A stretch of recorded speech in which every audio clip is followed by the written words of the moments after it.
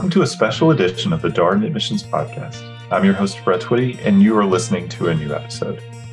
On this episode of the podcast, I'm excited to share the latest installment from our ongoing Faculty Spotlight series, a series we call Office Hours. In this episode, I catch up with Anthony Palomba, a member of the communication faculty here at the Darden School of Business.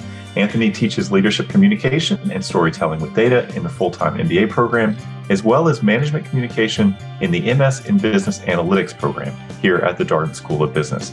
This conversation touches on a lot of different topics: storytelling with data, current trends in media and entertainment, the future of advertising, so many things. If any of these topics sound of interest, this episode is highly recommended.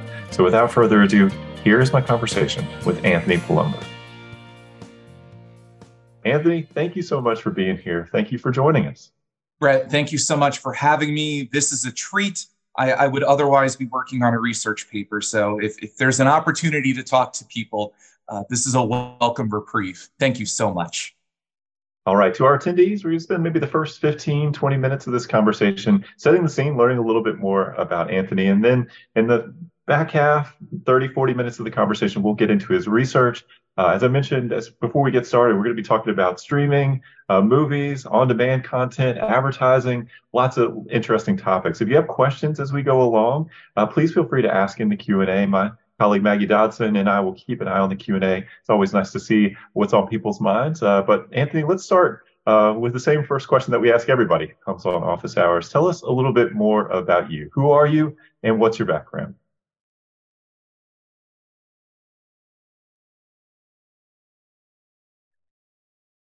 So Anthony, who are you and what's your background? Who am I and what's my background? Yes. So I am Anthony Palomba. I am an assistant professor of communication at the Darden School of Business at the University of Virginia. My research deals with a few trajectories, one being looking at how audiences engage in media services and products. And the second trajectory is looking at media business competition, and in particular, how technology can inform competition among media firms and entertainment firms as well. Excellent. And tell us a little bit more about how you got into this work. How did you get interested in media and entertainment? Yeah, so I was at Manhattanville College, and I was on my way to becoming an entertainment lawyer, or so I thought. So I majored in political science and history, did the pre-law track, right? Did everything that an aspiring attorney should take, I suppose. And in 2009, when I had graduated, the recession had hit. And I was working as a legal assistant at an entertainment law firm at the time. And there was a New York Times op-ed that had come out and said, we should be closing lower tiered or lower ranked law schools because the jobs just weren't there. Needless to say, this scared the daylights out of me as a 22-year-old. And I quickly realized that this might not be a wise track. But I wanted to stay in the space. I was really struck by how my boss, who I still keep in touch with, treated colleagues and clients. And I was really struck by working with artists. It's quite beautiful to be able to contribute to artistry. And he was very good in managing clients. This made me want to get into television production a bit. And I kind of write as an amateur. I take stabs at screenplays as a hobby. But I went to the Newhouse School of Communications at Syracuse to earn a master's in television, radio, and film. But I quickly fell in love with data, Brett. I'd actually taken a class in which one of the faculty members, a former producer on Tron back in the 80s, was putting dots on a board and talking about big data with entertainment, and this thing was coming. I was kind of looking around the room. I'm like, I don't think anybody realizes that this is a big deal. I also don't think I fully understand what a big deal this is. And so there was no machine learning, data science, or artificial intelligence back then, back a decade ago. If you really wanted to dive deep into stats, you had to get a PhD. And so I was resolved in that was the course of action for me. I looked at media management, media business programs. Florida was a top one, so I went to the University of Florida for my PhD. I spent a year afterwards being a market research manager at Ipsos. I conducted survey work for CNN, HBO, Fox, Sports One, among others. but I missed academia and I wanted something a bit more challenging than copying and pasting slide decks, though that is a value task to do. And so all of these experiences have informed where I've gotten to today. And so how do you get from there to Darden? What brought you to Darden? Yeah. So in thinking about my trajectory, I really wanted to stay in New York. And so I'd been at CUNY, I'd been at St. John's University, but I knew that I wanted something more rigorous. I was earning top awards my first years at both of those places, and it became obvious to me that I needed something tougher and just meatier and something that would really drive me to reach levels that I didn't know that I could. And I mean that sincerely. In the fall of 19, I guess it must have been, there was a job posting for a visiting faculty member, non-tenure track, just kind of visiting, whatever. And, some people told me it was risky. And of course, the pandemic came about that spring as I was interviewing at Darden. And so double risky. And so, life gives you opportunities and sometimes there's a bit of chaos involved. But I embraced the chaos and I said, well, damn it, I'm going to come to Darden. I'm going to do my year here. I'm going to see what happens. And no better time than a pandemic to risk everything, right? But it has paid off tenfold, 100-fold, 1,000-fold. Darden has provided me the milieu, the environment, the place for me to ratchet up my research, to be a better thinker, to be challenged by students, and to also push back on students and to figure out how far we can go together on particular journeys. And I'm fully indebted to the staff, the deans who hired me, as well as the students who said that I was good at what I do. I continue to be here, Brett, because students believe in me, and I believe that wholeheartedly. That's such a nice thought, Anthony. I appreciate your sharing that. So you have a doctorate, PhD in media management, it sounds like, from the University of Florida, and you're a member of the communication faculty. So here at Darden, how do you get, what's the connection here between media management and communication? Yeah, that's a really interesting question, and one I have to find myself trying to answer in many different ways.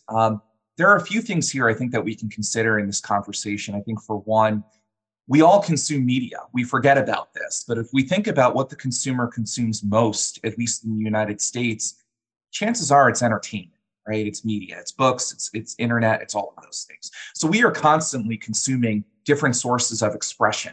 And that's where communication comes from, right? Visuals, images, audio for listening to podcasts and things like that. And so I tackle that from the perspective of how can we measure audience engagement? How can we measure fandom? How can we begin to think about how consumers gravitate toward particular products and services?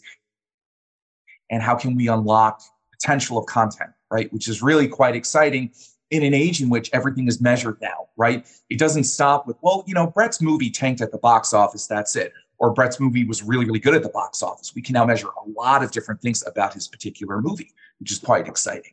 I teach a class called Storytelling with Data. And the way that I've constructed it is I tell my class, first class, all of you are directors. All of you are mentors. All of you are Yoda. You're not heroes. You're not Luke Skywalker. You're mentors. And every slide is very much a scene.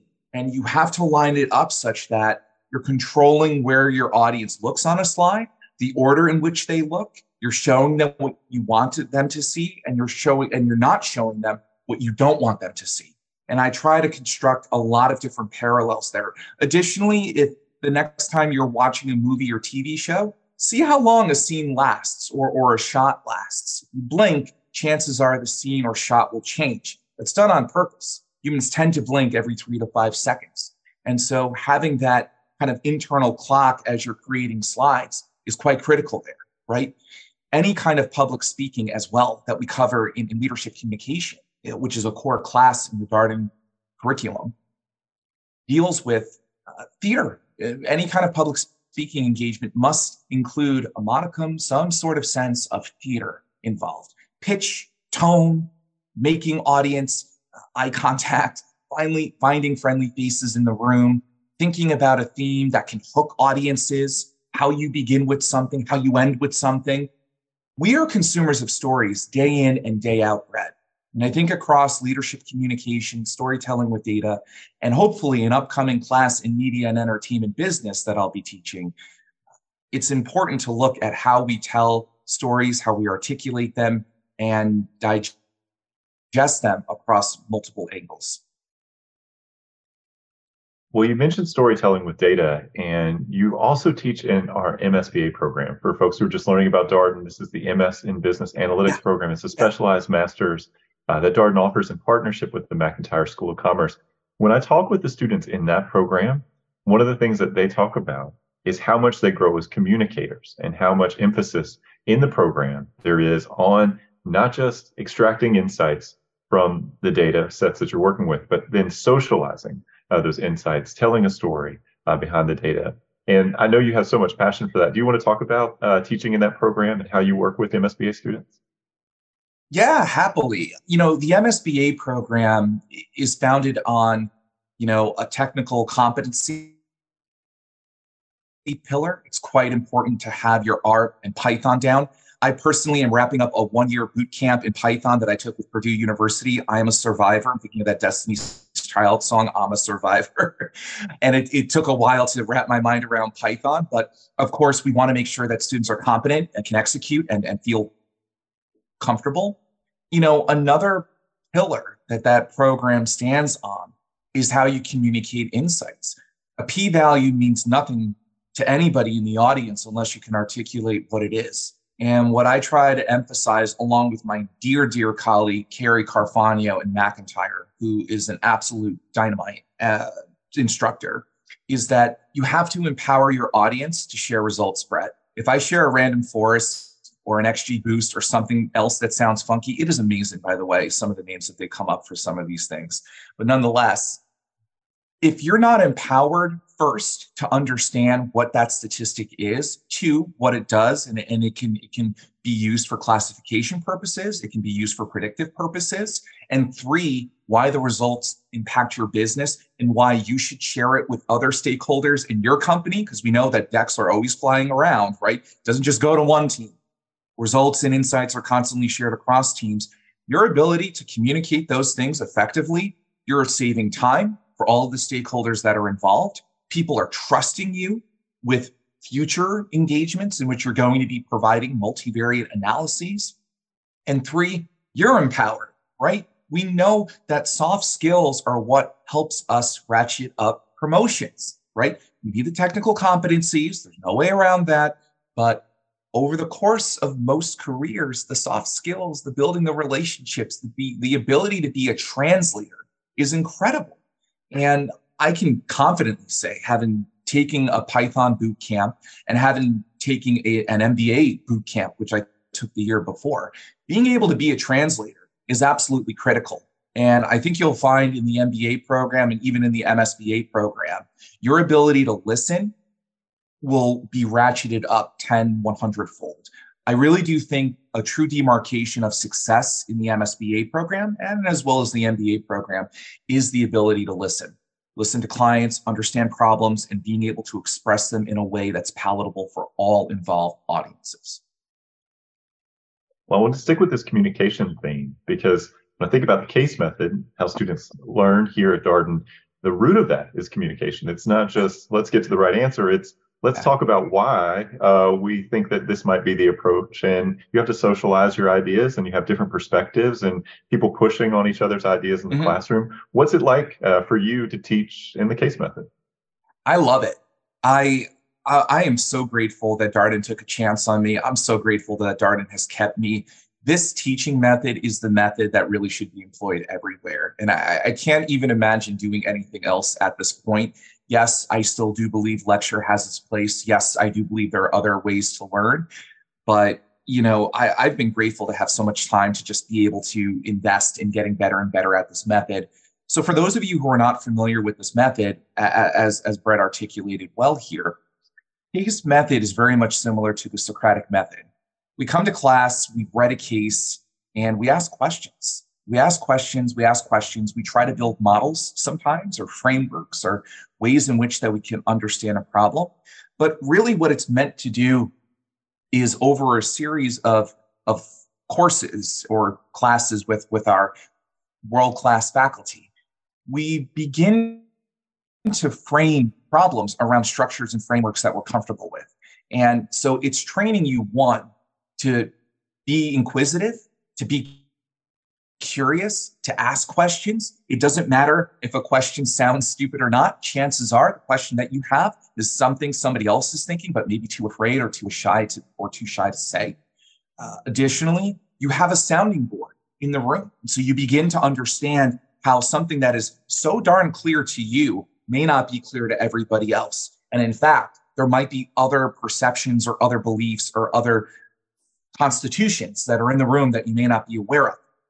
And so I think it also breeds within all of us the opportunity to be flexible and the opportunity to be open and to really have empathy and compassion for people in the room who really may have divergent views, right? And that can be contentious sometimes.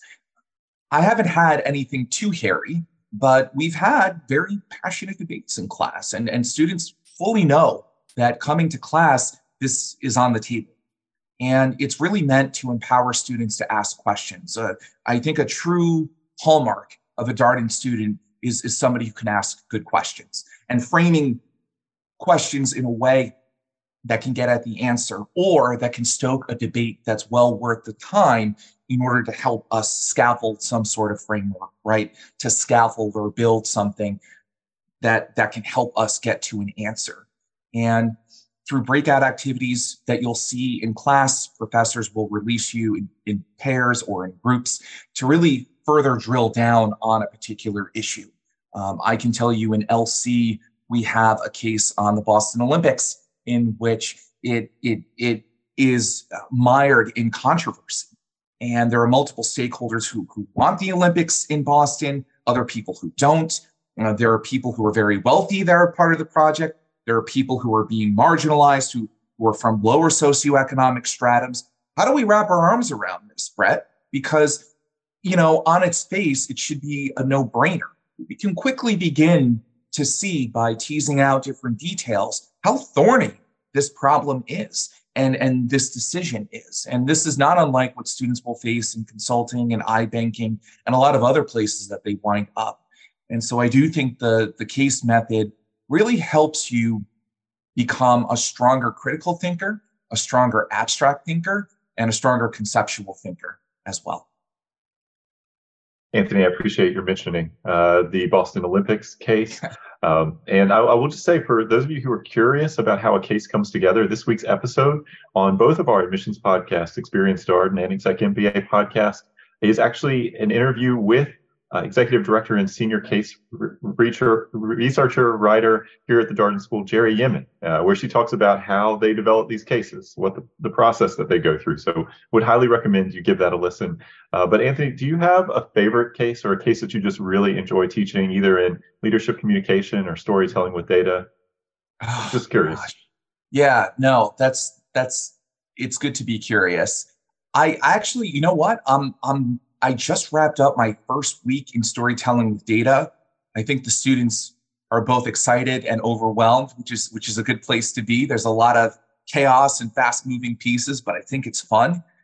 We actually just wrapped up a case on Kate Spade, in which the lesson is on visuals and images and making something feel like a client deck, and being able to connote meaning through images, and being able to control how your audience feels about something, which is kind of weird when we think about it. But Kate Spade does that. If you go to the website, you can do that while you're listening to this podcast. You'll see there's not a lot of text on Kate Spade. It's a lot of images. It's a lot of emotions. It's a lot of feels, and very eloquently and very delicately. Kate Spade is, of course, a fashion brand that is all about visuals, but also controls its narrative quite well. And I try to impart that on the students. And in the case, the Kate Spade senior management team need to think about, should we create a separate brand entirely for Kate Spade in order to grow? Should we create a brand diffusion for Kate Spade to grow? So there are all these questions surrounding what we do with Kate Spade and with the data itself, right? But students also have to think about, how do we make this feel like a Kate Spade deck, right? How do we make this feel so that senior management is like, oh yeah, like this is totally in our wheelhouse. This feels like a Kate Spade move, right? And that's kind of how we want to guide our clients along as we're building decks, as we're building stories, being audience centric. This is something else that I preach quite a bit. And so that case works out really, really well. But I have a lot of fun cases. I really, not to divert too much from your question, Brett, but I really believe that if cases are funny, if they're fun, if they're interesting, if they're engaging, it really helps with the learning process. Everybody's bought in, everybody's really stoked and excited to talk about it, and the class moves really quickly. And I think those are, pieces of evidence perhaps that the class has been successful and students have appreciated and digested the learning outcomes that I've set forth in the class. Well, let's talk a little bit more about storytelling with data.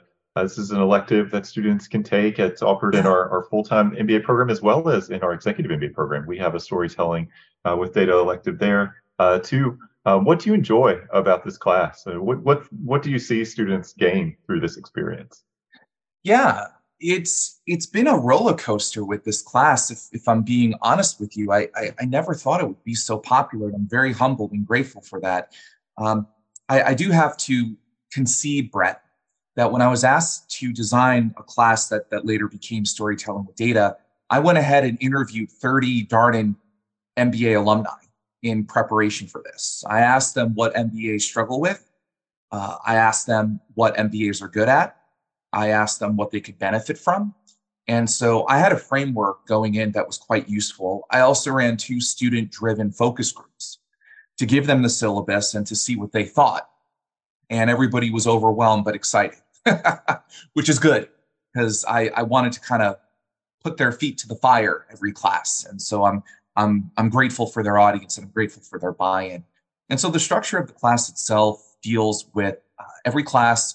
We look at a white paper briefly, something from McKinsey, Bain, Deloitte, right? The places that you guys are going to wind up working. And we talk about what we like about these white papers and what we don't. Is there a good story here? Are the data visualizations clear? Do you know what they're talking about? These white papers are going out to clients. So it's important that they're as lucid as possible. We then transition into case discussion, maybe about 15 or 20 minutes. I'll tell the rest of you that normally in core, you're talking about a case for upwards of 40 minutes to an hour, if not the whole time, but for a breakout period. But my class is a bit accelerated in that regard. Then we have a breakout session. The breakout session, Brett, is about 30 to 40 minutes, and students are asked to get into teams. They're already assigned. They're rotated out of different teams every week because it's helpful to work with different people, and it's another challenge. And they're under a time pressure to put together a draft, nothing final. I think that would be cruel and unusual, but nonetheless, to be able to put together a 4 to 5 slide deck that gives us a story. It usually involves think cell tables or charts, which is an add-on feature that we train students on because a lot of consulting firms will use that. And students will come back to class. 2 groups will be randomly called on to present. And there are comments, critiques, good things, bad things. We all recognize that this is drafting, but it trains students in a few things: being resilient, having stamina, making quick decisions and getting used to making quick decisions in groups. Also learning how to learning how to troubleshoot with tech.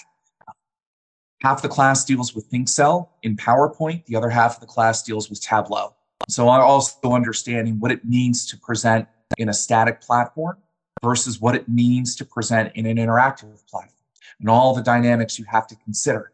And really across all of that are conversations about, are you audience centric? Are you telling me where to look? Are you telling me how to think about something?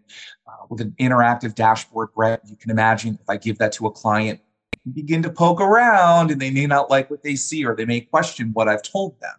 So there are different dynamics at play with how intimate you need to be with your data sets when you're presenting in Tableau versus presenting in PowerPoint, right? How much control does the host or presenter have with a PowerPoint deck versus a Tableau dashboard, right? That could be readily given to a client, that's readily updated.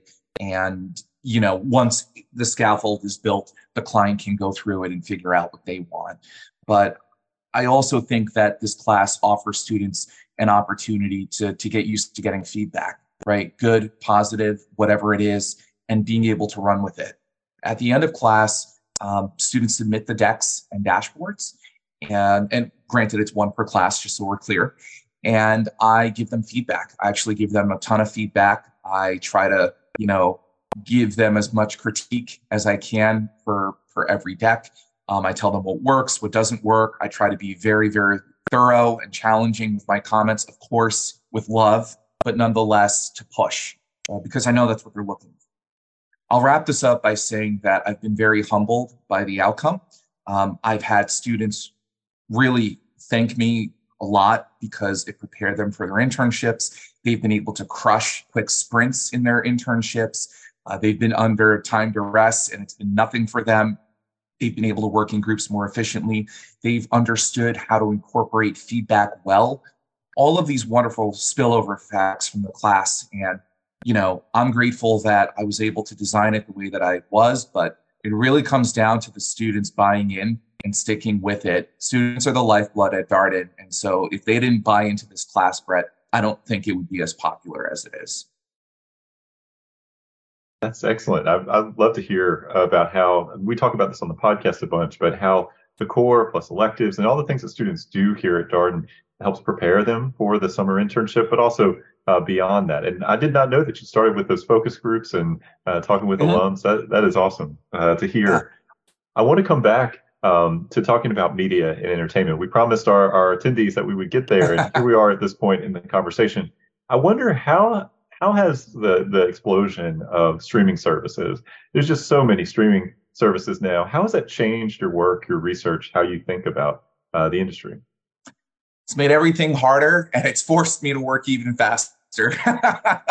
It's been challenging, but I also think it's a boon as a researcher for a few things. For one, I want to do this in the future, and I hope to bring people in to run experiments on how they use SVOD venues, right? You can't really do that with a cable channel or service for that matter, right? Unless you go to the TV Guide and you watch how people kind of watch through, what upcoming shows are doing, you're coming up, but nobody's doing that anymore.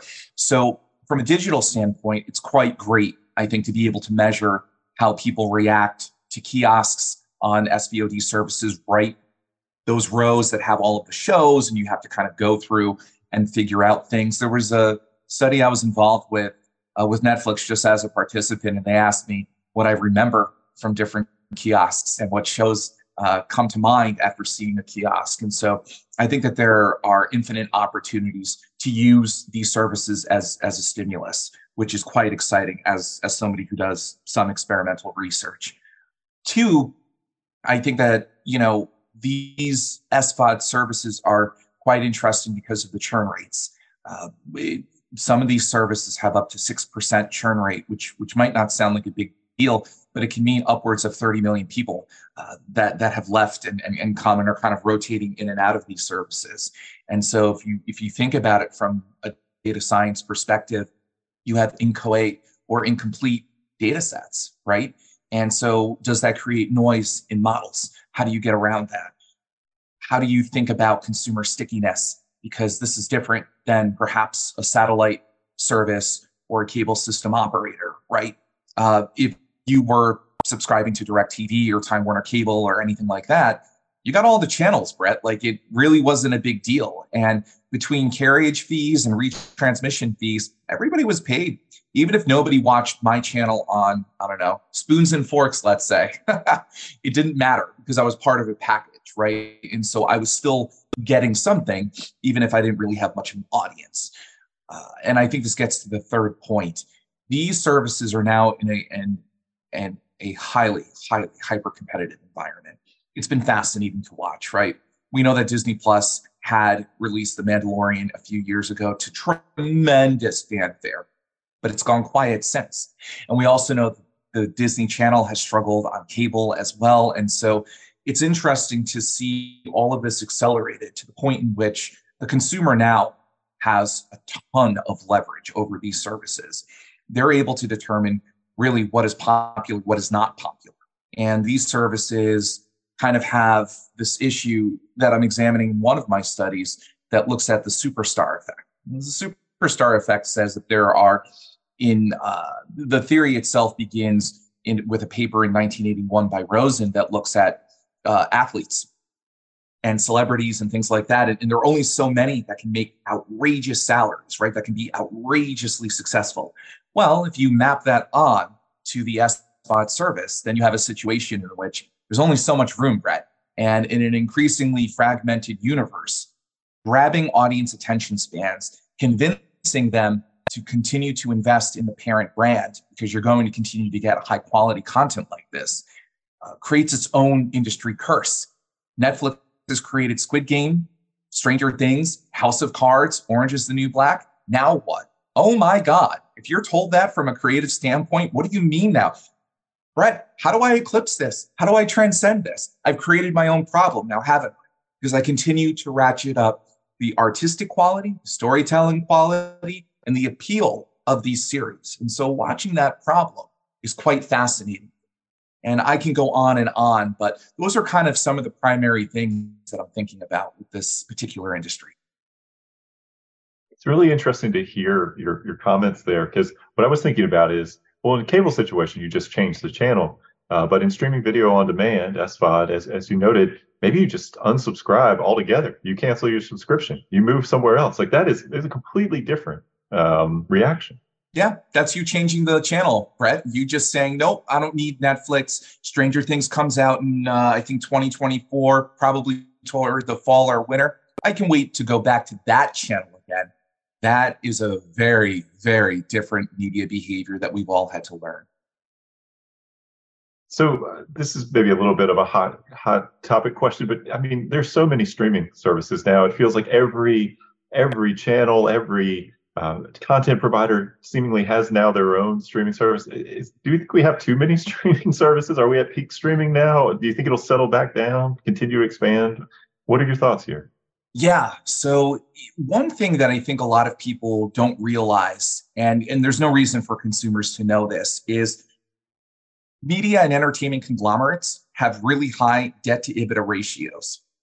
Warner Disco is close to 5 times. So what that means is a lot of these firms, simply put, are in massive debt. Let's not forget, Amazon bought the IP licensed rights to Lord of the Rings for $250 million. Now that's Amazon, and perhaps it becomes a tax write-off if they can't pay for it, or they might think of some other accounting or financial scheme to be able to substantiate the cost. But that is an astronomical price for art. Why? Because there's a built-in consumer base. And so step one is a lot of these services are creating not only, ad supported, but also, ad free services, and also, fast TV channels as well, free ad supported, television. And so, yes, there are a lot of streaming services, but behind the scenes, a lot of these people have paid for a lot of content. Over the last decade, we've seen a lot of these SVOD services completely go wild when it comes to buying, licensing content. And eventually they have to pay the bill, Brett.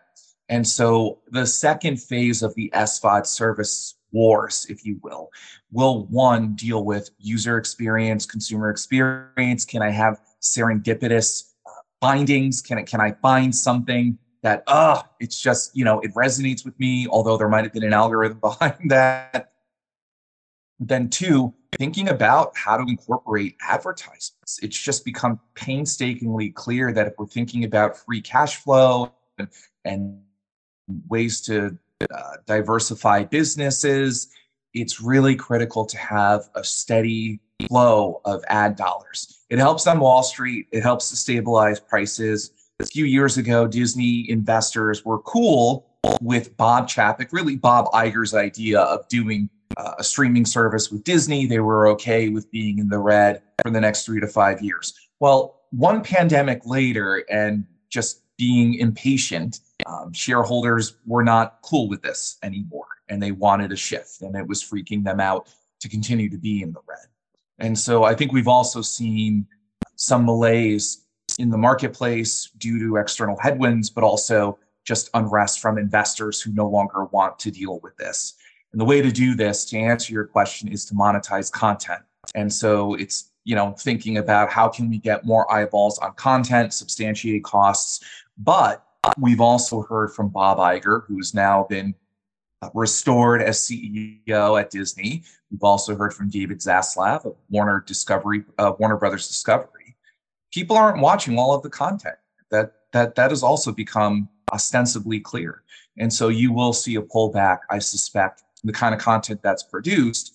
And from a marketing standpoint, this is critical because certain consumer segments may perceive these brands as different, right? For some of us, Netflix is bold and daring. For some of us, Netflix might be brainy or cerebral or something else.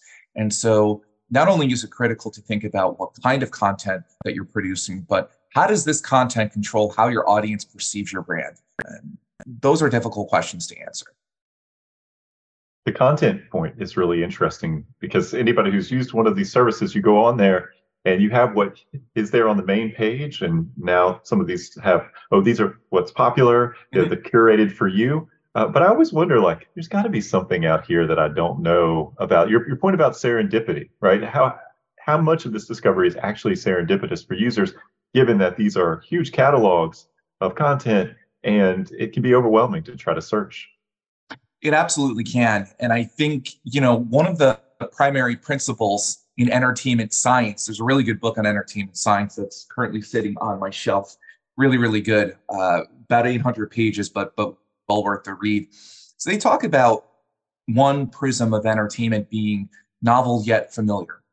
And, when we think about serendipitous discoveries and things that are just amazing, I think back to 7 years ago, my roommate burst into my office at home and was like, dude, you've got to stop everything that you're doing. You've got to watch this show.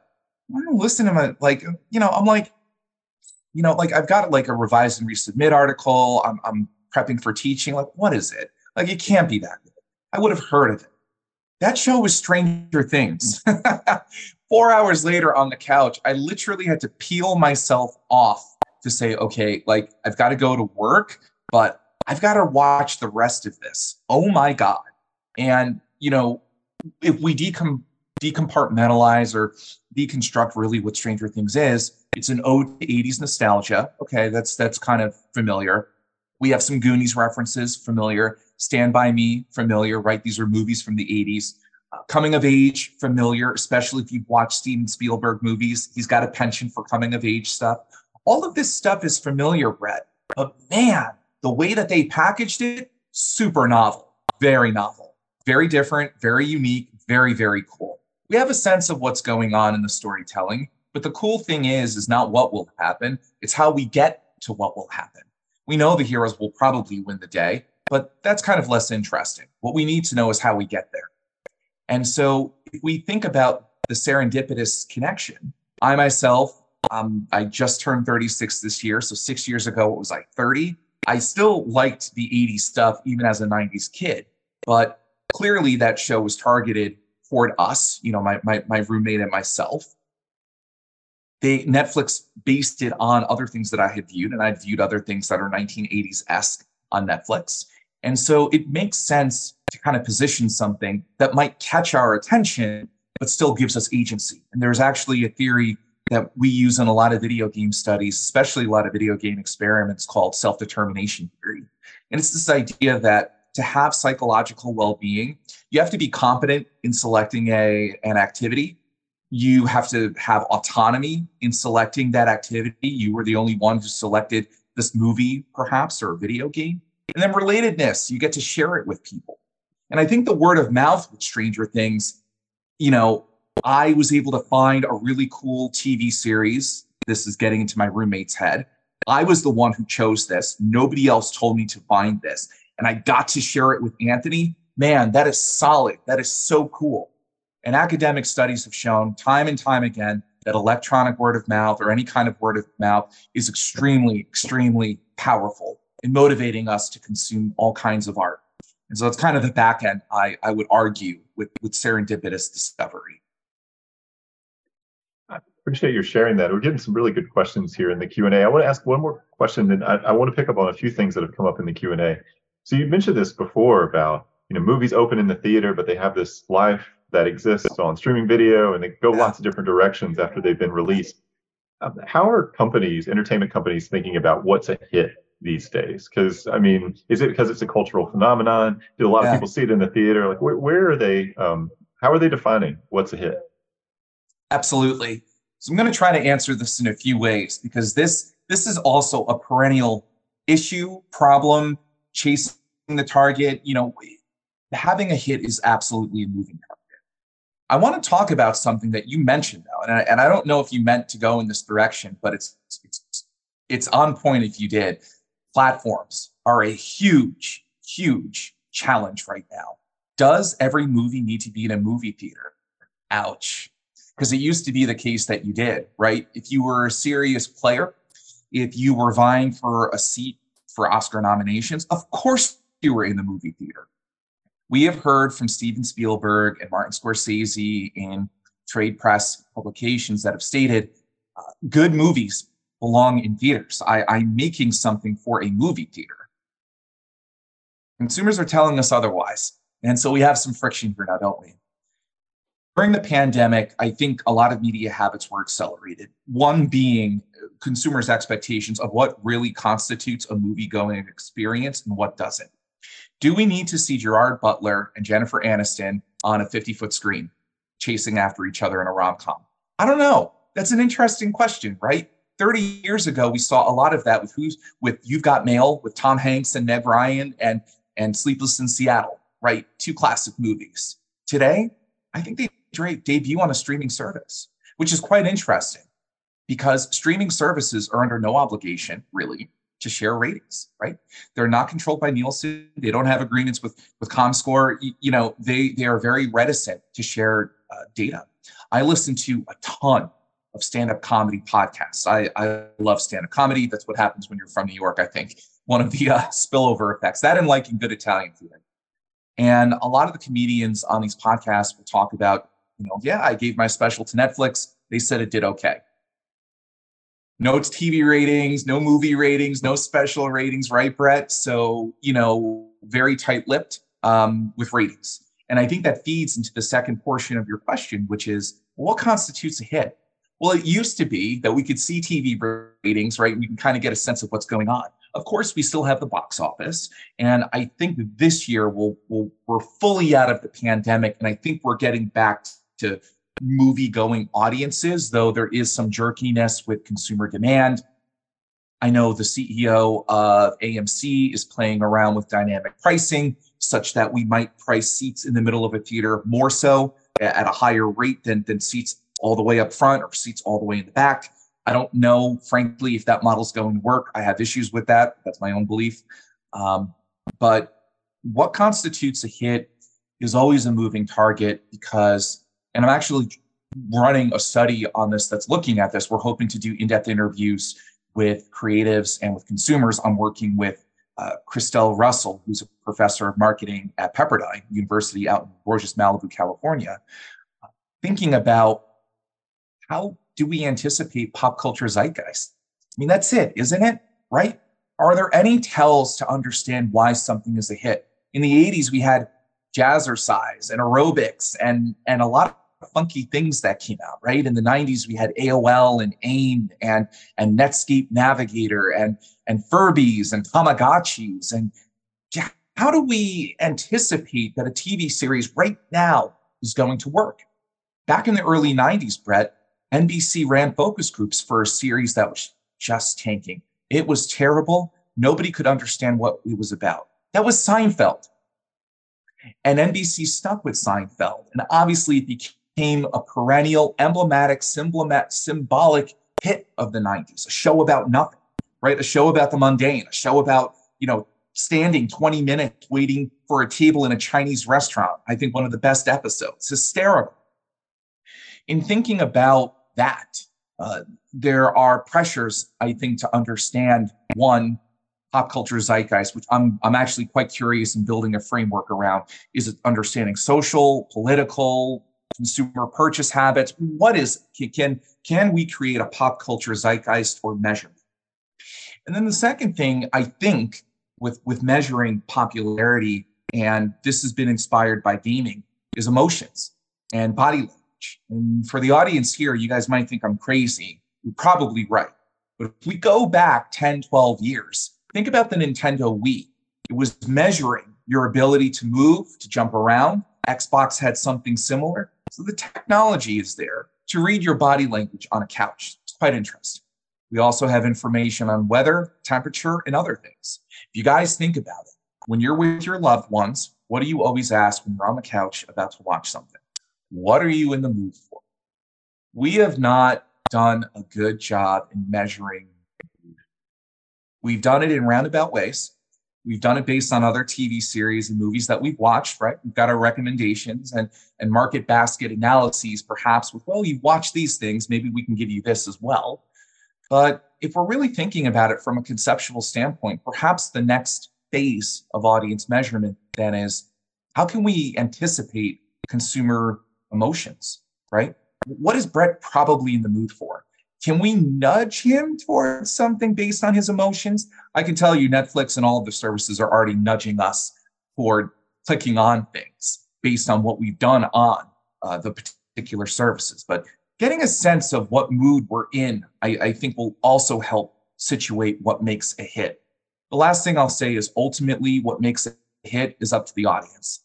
Consumer demand for content, social media postings, a lot of things that are friendly and familiar to us as marketers and audience measurement managers are bellwethers for whether or not a series will be a hit. I will say, though, a lot of these services are less patient to cultivate art and are more decisive, I think, in canceling content, which is unfortunate. But I also think in this age in which we have a lot of content being created, it's an opportunity to constantly iterate on art content, which is a bit weird as an artist, to work on something so hard, have it accepted, and then cancel. But then again, that's also kind of been the road that movies and TV shows have gone down for the last 100 years.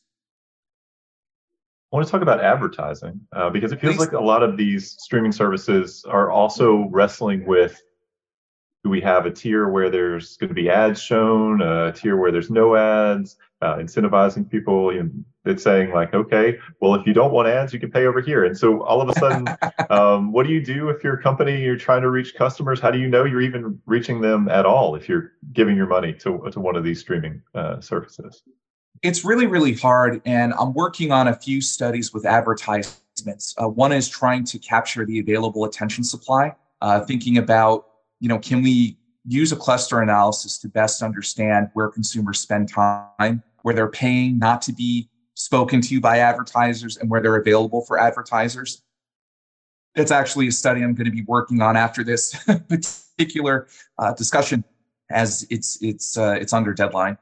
Another study that I'm working on, actually in our Brad Lab, which is a fantastic laboratory where a lot of great work gets done, is thinking about paired advertisement experiences and thinking about if we can advertise to people together as strangers, along with AI, or with friends, or in solo conditions, to understand how advert games and doing different kinds of advertisement exercises can really create pronounced, memorable ad experiences, right? You and I are walking in Times Square, Brett, and you and I are friends, we're buddies, our phones say so, the geolocated, and we both get an advertisement for Coca-Cola and doing an activity or something, and we get a free Coke if we can find the machine in Times Square. We're going to remember that probably for the rest of our lives, right? And so I think that there are opportunities for advertisers in this space to be nuanced and to think creatively. In the SBOTS marketplace, there's a ton of inventory available. And my suspicion is that you're going to see advertisements in kiosks. We're already seeing that on smart TVs and things like that. I also think you're going to see advertisements kind of in a closed ecosystem. I'm actually writing a business case on this because I think this is an interesting idea. though it hasn't happened. So I wonder if it may be a bad idea as well. We'll see. The idea goes as such. If I'm watching, let's say, Yellowstone, and let's say Kevin Costner has not departed Yellowstone, there's a whole kerfuffle with that. If I'm watching it and Brett's watching it, and Kevin Costner has a jacket on, he might have a jacket on from LL Bean for Brett because Paramount, who is working in tandem with, let's say, Amazon Retail, has figured out that Brett is likely to like LL Bean. They also know that I'm watching, and maybe I fall in a different demographic or a different stratum, or I'm just different than Brett. They realize that I'm probably more inclined to purchase a Gap jacket.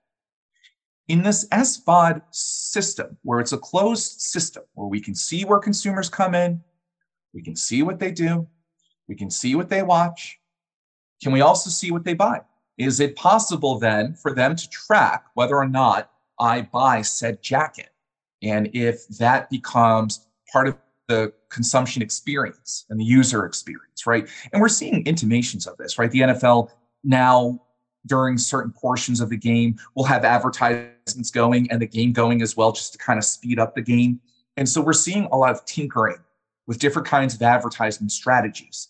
I also think because consumers are open to actually watching advertisements, if everything is upfront, right? And YouTube tries to do this, unless the videos are really long. They try to show all the advertisements up front because consumers are actually okay with that. Thinking about integrated ad experiences, my mind immediately goes to Stranger Things and Eleven's love for Eggo waffles. It's such a dumb example, but I use it all the time because it's taking up space in my mind rent-free. But that just goes to show you that, you know, a show I began watching 6 or 7 years has had such a memorable impact with me with Eggos. And I actually bought a case of Eggos the first time that I saw it because I just thought about my childhood, right? And so being able to weave in, I think, branded products and services in a way that forwards dialogue, moves dialogue along is critical. One last study I'll mention that's actually related to this deals with teasing out emotion scores from scripts. And so thinking about how happy, sad, sarcastic, different lines of a script are. Now, granted, there's some variance missing because I'm not measuring everything that's involved. But in thinking about the emotional scores from a TV series, from a show, and how that impacts TV ratings for the next series, or the next show rather, is quite fascinating. Because then we have a situation in which we can kind of anticipate what kinds of emotional arcs really resonate with people. And that goes back to your question, Brett, of where do we put in advertisements? Perhaps we can begin to think about addressable advertising. And so I can stop getting commercials for L'Oreal and perhaps other products and services that have nothing to do with me. Maybe they have to do something with my life, but getting advertisements that are meaningful and getting advertisements that are, you know, really part of the storytelling experience. Well, in light of everything that we've talked about here today, Anthony, I wonder, okay, you think about 30, 40 years ago, entertainment executive leading Warner Brothers. You think about now with everything that we talked about, skill set changed? What you're looking for in an executive today versus then? Is it the same? I wonder. That's a damn good question, Brett. And by the way, I know that we're coming up on an hour. I have time after this, so there's absolutely no pressure for me to go anywhere. You have me for as long as you need me. And that goes to the audience who's asking questions as well. So it's really interesting. I'm laughing because I'm looking at my bookcase right now, and I can tell you, as somebody who is an aspiring media executive in his scholarship, I have books on stats, I have books on Python, I have books on art therapy, Brett, on my bookshelf to try to best understand what's going on with audiences. I have a book on the psychology of entertainment. I have books on economics. I have books on finance and accounting. I have books on the history of art. If that gives you any sense of what I think an executive needs today, you know, it's like anything else. You need to be a bit of a Swiss Army person, I think, moving forward. And I've held interviews with media executives from NBC, Warner Brothers, Paramount. I hear a lot about, you know, using Tableau, using SQL. I do think that there is a technical competency that has to be acknowledged, though I don't think that excludes you from all jobs, but those skill sets are in demand. You know, I also think about Disney when you're asking me this question, because Bob Iger has a BA in communication from Ithaca. He started out as a weatherman and then moved into management. Bob Chapek has an MBA from Michigan State's business school. He spent time at Heinz. He spent time at the J. Walter Thompson advertising agency. He's a traditional MBA. We can see how he flamed out, though I will admit, during Bob Chapek's tenure, I mean, he had the worst hand of cards dealt to him that I think I've ever seen a media executive be given.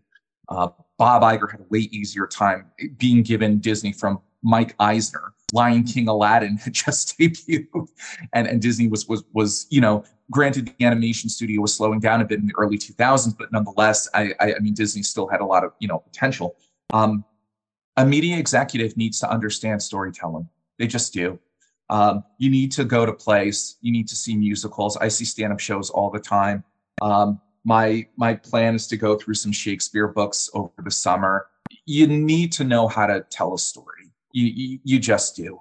You're evaluating so much content, and granted, I've spoken so much about machine learning and multivariate analyses and other crazy things that I'm trying to do. But at the end of the day, you need to know how to measure content. You need to know what resonates with people. You need to know how to produce really good cliffhangers. And you really need to know how to shift people's moods and aspirations and ideas and really leave them struck. The wow factor just doesn't go away with entertainment. There's an anticipation, and the anticipation still needs to be met. But I do think that has to be married with sound science and sound business. So being good at art, reading scripts, going to plays, going to musicals, all of those things, being good at business, being able to read a balance sheet. And I also think being familiar at the very least with what data science and machine learning can do, those three together, I think will arm you well in media and entertainment moving forward. All right, let's turn our attention to some questions, and then we're going to ask, as always, for some book recommendations at the end. One of the questions here, something I was thinking about as you were talking about, like, okay, people just unsubscribing, moving on to another service. And the question here is about bundling these streaming services. And do you think, I mean, you see some of this in the marketplace already. Is this a way to sort of, capture customer interest and, so you don't like what's on one channel, you go to the one streaming service, you go to the other. Do you think we'll see more of this bundling of streaming services going forward? Or will it still be like, I sign up for Paramount, I sign up for this, I sign up for that? What are your thoughts? I think eventually, because I've thought about that as well. And there are so many friction points and pain points with the consumer journey right now. Nobody's really figured it out. People have just gotten better and been better. If you've seen Netflix's kiosk, that tends to be one of the best. I would argue if you see Amazon Prime's kiosk, tends to be one of the worst. It's wholesale. That's not a knock on Amazon's content, but it's just really hard to get through the content. I think Hulu does a bit of a better job as well. I think that these particular firms are very afraid. And I think if they were to do something like that, Brett, I think part of the agreement would actually have to be starting to share, I think, audience ratings. And I think, on the one hand, it could serve as a boon because you kind of have a collusion among the airlines, right? They compete, but they also tend to make decisions together as an industry. So that could be a boon for the SVOD services in creating high barriers to entry, preventing people in getting in, although I think the barriers to entry are quite high at this point to get in. But I also think that can also perhaps control price points, make sure that everybody survives kind of thing. But I think that there's quite a bit of fear. Each one feels like a conglomerate, right? Warner Brothers, Discovery, Disney, Netflix is now investing in a video game studio in Finland. They're diversifying. They have now an ad inventory, so they're trying to ratchet up who they are. There's obviously NBC Universal, which is another juggernaut. So there are a lot of questions around that. And stickiness continues to be an issue. So I would not be surprised. The last thing I'll say is with the fast channel services, you're already kind of seeing that, right? We have Peacock, which is a fast channel. And, we also have NBC's content on Hulu.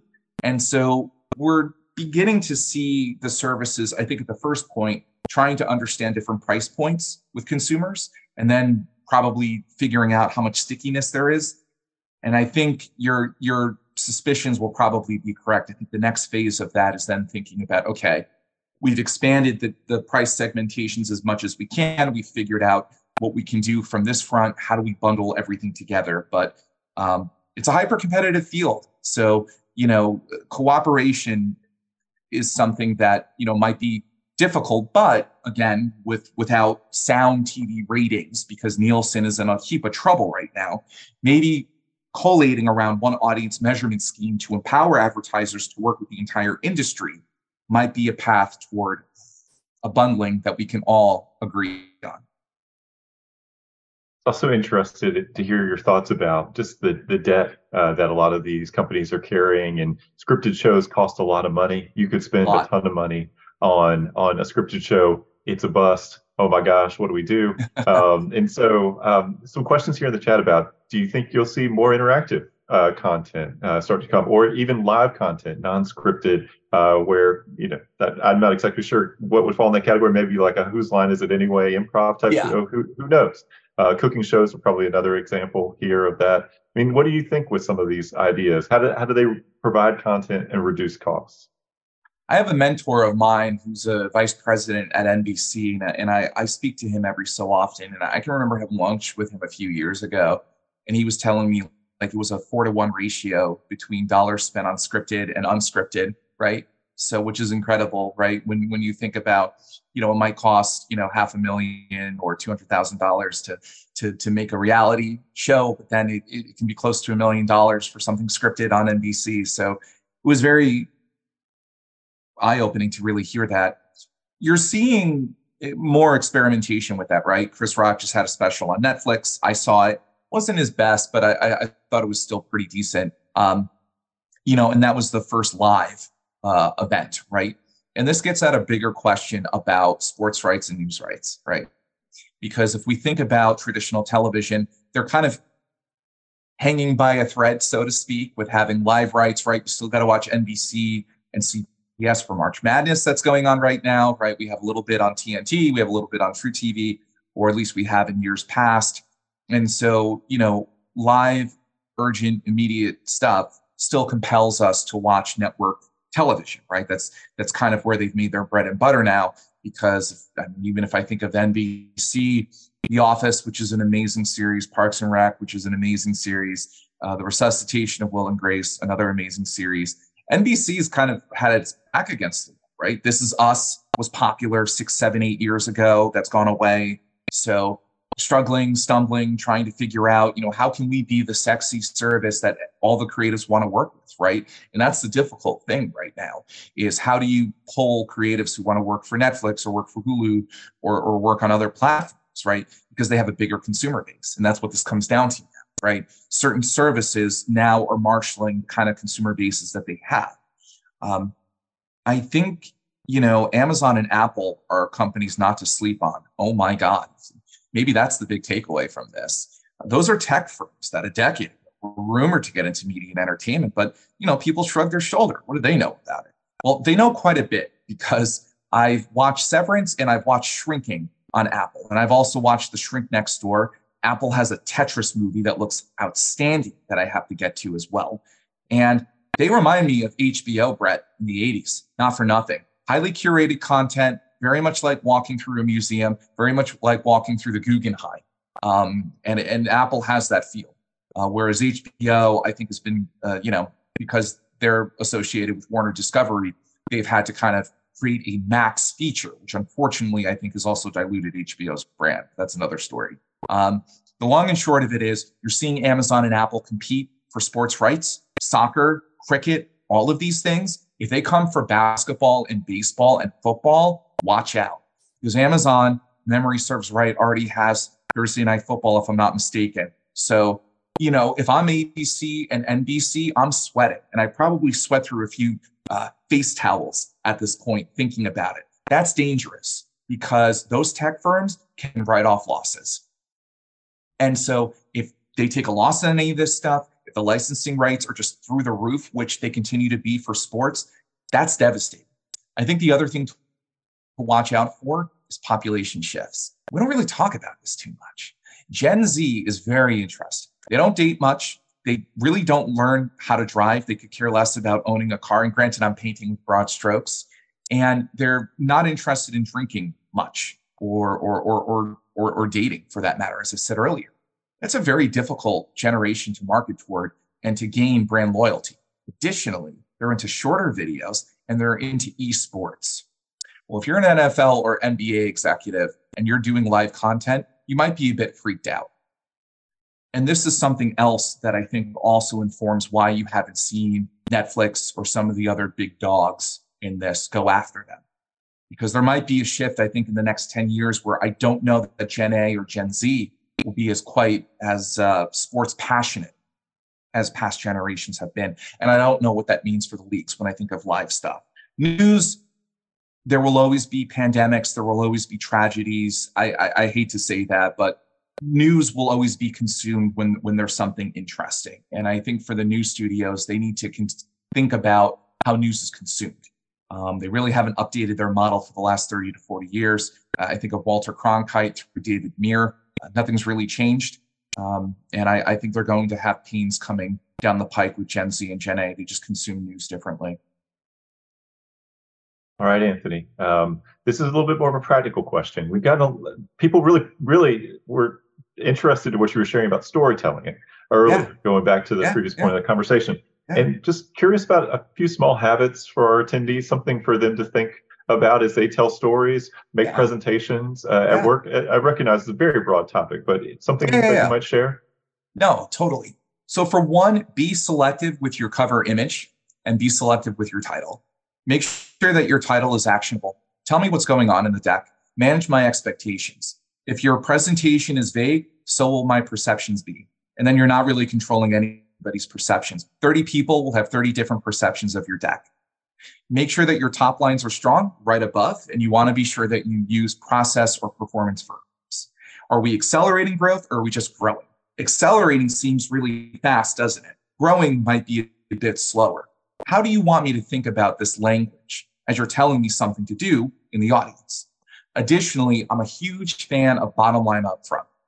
Tell me what the situation is. Tell me what the conflict is, threat or opportunity, and then give me the recommendation for the rest of the deck. You're going to control my expectations. I already know what's going to happen, and that's okay because we know when we watch a movie, 20 minutes in, we know Batman's going to defeat Joker. That's not interesting. What's interesting is how we get there. It's the same thing in a business presentation. What is interesting is how we get there. So thinking about that. Last thing I'll say is be audience-centric. How close are they to this problem? How far away are they from this problem? What will you need to walk them through? What do they not need to know about?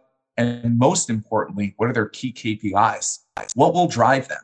If you talk about exponential smoothing with supply chain, you've got their attention. If you talk about net present value, got the finance people's attention. So think about how the audience members move based on different KPIs and see if you can incorporate them into the presentation. It's a nice nod to those who are in attendance. All right, Anthony, last question.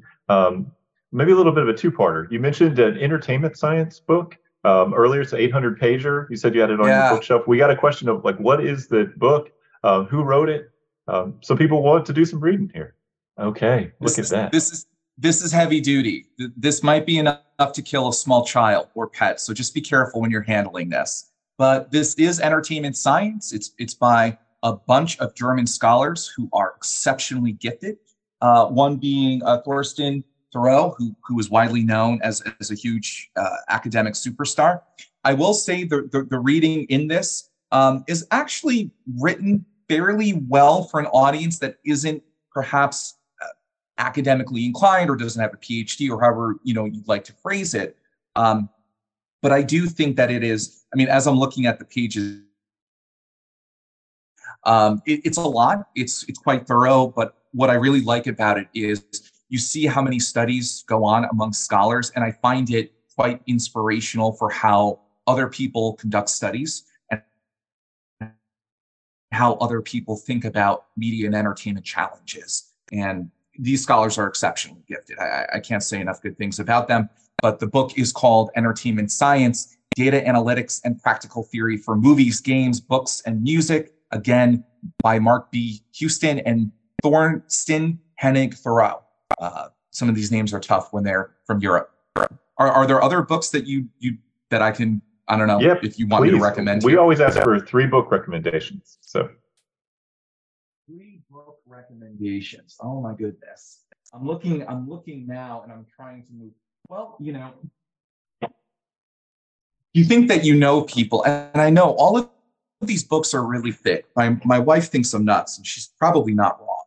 I love learning about consumer behavior. I took 2 or 3 consumer behavior classes. This is another one, the Cambridge Handbook of Consumer Psychology, another thick one. Don't worry, I'm going to find a small one for the 3rd one. This is another book that really just goes through how consumers think about being goal-oriented, how they're motivated, how they learn, and thinking about how consumers consume is quite fascinating and quite interesting. But not all of the books that I would recommend have to be brainy. I think that there are some books that actually might be a bit more palatable. And there's one book that I think that is really nice. This one is short and pithy, I promise. So again, the last one being the Cambridge Handbook of Consumer Psychology, edited by Michael Norton, Derek Rucker, and Kate Lamberton. Excellent, excellent, excellent. But if you're not looking for something so heady, and I can't blame you there, because some of these books are just, even for me, are just over the top. There's one by Ricardo Illy, who is of the Illy Coffee Company. And it is simply called The Art of Excellent Products. And I really like this book, one, because it's 150 pages, so not quite the, as thick and verbose as the other books. But this is a really, really succinct way to think about how to establish consumer relationships, how to relate to people, how to make something that you're proud of. And he goes into steps about what he thinks about with his own family business. And I can even mention in the index, he talks about perfection, coherence, beauty, authenticity, simplicity, cultivation, refinement, patience, and surprise. And this is beautiful, right? It's beautiful because, one, I am Italian American, so I'm a bit passionate about this book. But 2, I think thinking about Italian coffee, it expresses so much, right? It can be just brown water. If you want to treat it as brown water, fine. But we know that coffee conversations are often over divorces, graduations, successes, socialization, the first thing we do in the morning. Coffee serves so many different purposes for us. And if we can think about what it does for consumers on their consumer journeys and finding stories to tell about those products, the products can therefore be successful. And I really found that this book was very, very insightful in a very simplistic and artful fashion. Well, Anthony, I want to thank you for your time, for your energy, your passion. It's very clear that you have a great deal of passion for the work that you do. And appreciate your going overtime here and indulging a few questions to our audience members. Thank you so much for being so engaged and asking so many great questions. There's always more questions than we can get to. But it's been so much fun being online, talking about streaming video on demand, some of the challenges, the opportunities in the entertainment industry. I'll give a quick plug for those of you who have enjoyed these office hours conversations. We'll be back on April 7th. Very special conversation with Emeritus Dean Bob Bruner here at the Darden School of Business. So please join us for that. It's going to be a great conversation. Anthony, thank you so much for joining us for Office Hours. My pleasure, Brett. Thank you so much for having me. And thank you to everybody who's listening. I appreciate your audience. Thank you.